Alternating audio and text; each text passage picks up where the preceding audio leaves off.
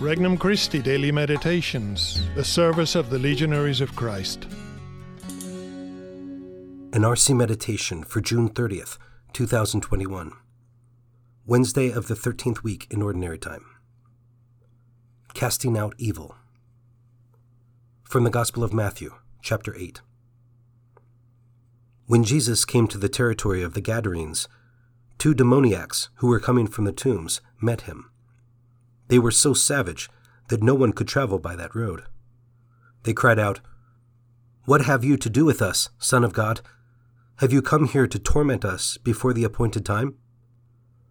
Some distance away, a herd of many swine was feeding. The demons pleaded with him, "If you drive us out, send us into the herd of swine."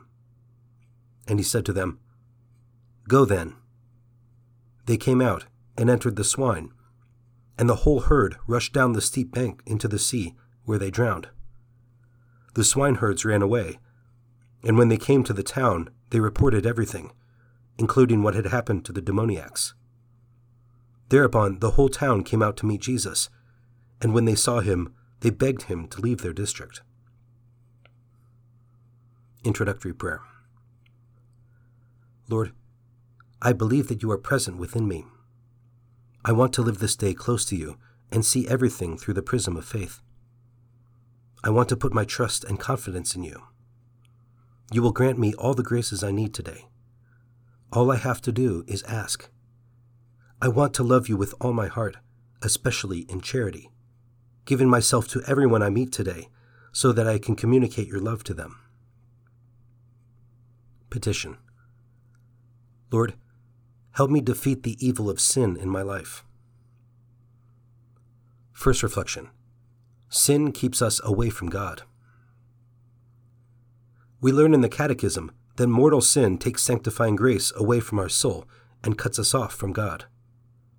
Today's Gospel illustrates that separation, as the 2 possessed men keep their distance from Christ and want him to leave them alone. Our sin, whether mortal or venial, pushes God away from our lives. It is like telling him that we do not need him, that we do not want him in our lives. Have I willfully accepted sin in my life, thereby shunning God, even in the slightest way? Second reflection. Sin hurts our relationships with others. Clearly, the evil of the possessed men has hurt their relationship with their fellow men. They can no longer be a part of their community, but have to live apart from society. Every sin, in a way, is a social sin because it has social consequences.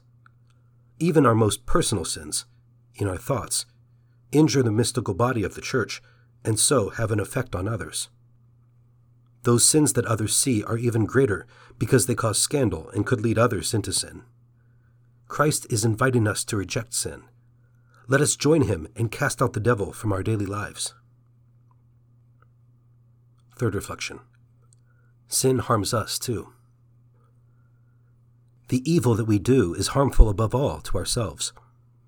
The demoniacs often gashed and cut themselves. The physical injury to their bodies signifies a deeper spiritual affliction. Our souls are made for God, and so separation from him is truly heart-wrenching. Sin avoids presenting its ugly face, but after we have committed it, our conscience begins to bother us. Then we realize that our wrong choice has separated us from the one we are drawn to by nature.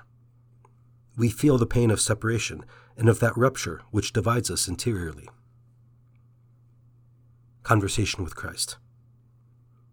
Lord, help me to cast out sin from my life. I need your help since I cannot do it on my own. Just like the demoniacs who long to be freed from their torment, I also long to defeat sin in my life. So often I am overpowered by my passions or the temptations of the devil. Grant me the strength I need, Lord. Resolution. I will promise Christ that today I will reject one specific sin or imperfection that I usually fall into. For more resources, visit regnumchristi.org or download the Regnum Christi English app today.